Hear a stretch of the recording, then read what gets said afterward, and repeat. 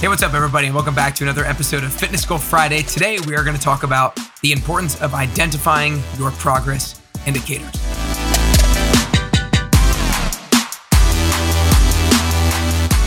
Hey, what's up, everybody, and welcome back to another episode of Fitness Goal Friday. Today's topic, I think, is one of the most important topics and one of the most underused / not used at all topics by people who are looking to achieve their health and fitness goals. So I really want you to pay close attention on this, and I really want you to write some things down after listening to today's episodes. And the principle that is so important here is that you don't only want to track your success, you want to track the weekly behaviors that guarantee your success. So, for example, let's say you have a weight loss goal. Your goal is to go from 200 pounds to 180 pounds.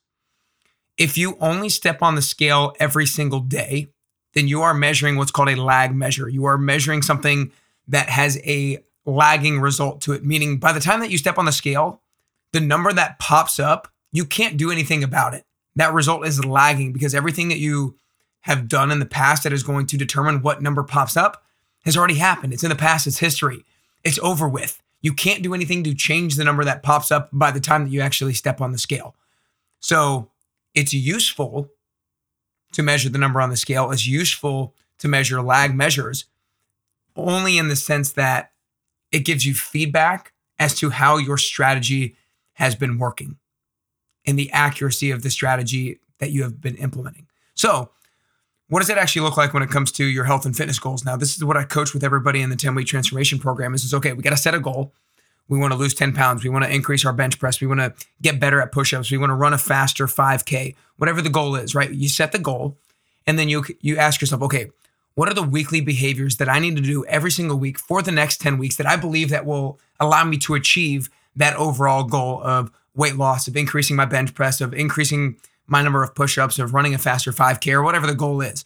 What are the weekly behaviors that I believe I need to do every single week that will allow me to get to that goal? That's what progress indicators are, because they indicate to you that you're making progress towards your overall goal. These are your weekly behaviors that guarantee your success.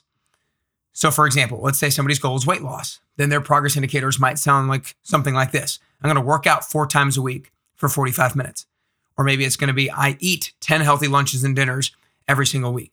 Or maybe it's drink 80 ounces of water 5 times a week. Or maybe it's sleep 8 hours on nights before I work out. What are the behaviors that you can do every single week, repeatable behaviors that will allow you to achieve that overall goal? And by doing those behaviors, it indicates to you that you're making progress towards that weight loss or whatever it is. Because guys, only when you stop focusing on the outputs and you start focusing on those inputs are you going to start to reap the fruits of your labor.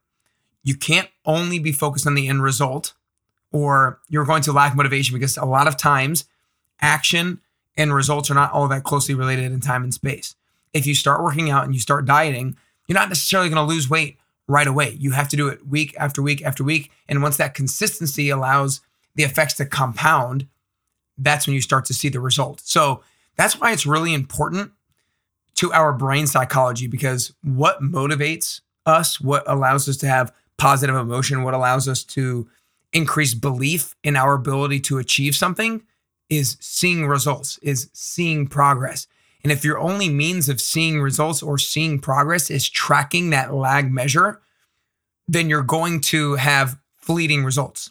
You're not going to be able to stay as motivated. You're not going to believe in your strategy for as long as you need to, because that's why so many people try diets and they don't stick on them for a long time, is because all they do is track their weight loss. And because they don't see the weight loss right away, they lose belief that the diet is working. Therefore, they follow the diet less closely. Therefore, they get less results. Therefore, they follow the diet less closely and they see less results, and it's a negative downward spiral. But if we have something that we can track and get results and feel a sense of progress from on a more regular basis, on a daily and weekly basis, that's what's going to allow you to stay motivated. So we need to track the daily and weekly behaviors that indicate to us that we're making progress. That's what allows us to stay motivated. That's what allows us to get that sense of belief and that sense of progress to keep you moving forward. So whatever your goal is right now or for 2022, ask yourself, okay, if this is my goal, if my goal is to lose weight, run a 5K faster, do more push-ups, whatever it is, if that is my goal, then what are the weekly behaviors that I can do every single week that will lead me to achieving that overall goal? Ask yourself those questions. Maybe it's something that you're already doing and you need to continue to do it. Maybe it's something that you're not doing at all, but you need to start doing it. Or maybe it's something that you're doing right now and you need to stop doing it. Ask yourself those three questions. Is it something that I already do and I need to continue to do it? Is it something I don't do and I need to start doing? Is it something that I already actually do and I need to stop doing that particular thing? I hope you guys get a little bit of insight into the importance of measuring those weekly behaviors and not just measuring lag measures, because that won't provide you with the motivation and the belief that you need in order to stay consistent, in order to stay moving.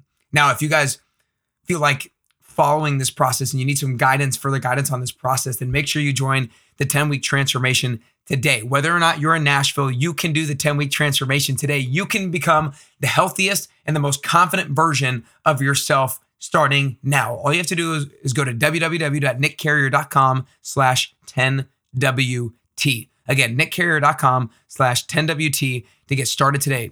Also, if you're not ready to jump into the full 10 weeks, I get it. If you've never met me before, I get that you might not want to jump into the full 10 weeks. You can get my free ebook called Your Best Week at nickcarrier.com. Your Best Week has 3 workouts from me, a lower body, an upper body, and a full body. And then it has my exact grocery list that you can follow every single week to start getting closer to your health and fitness goals. You can find the Your Best Week ebook at www.nickcarrier.com. Would love for you guys to grab that, start following it. And if you're ready to make the jump into the 10-week transformation, then would love to see you in there as well. But identify your progress indicators. Those are the weekly behaviors that will allow you to get closer and closer to your fitness goals and ultimately closer and closer to your best you.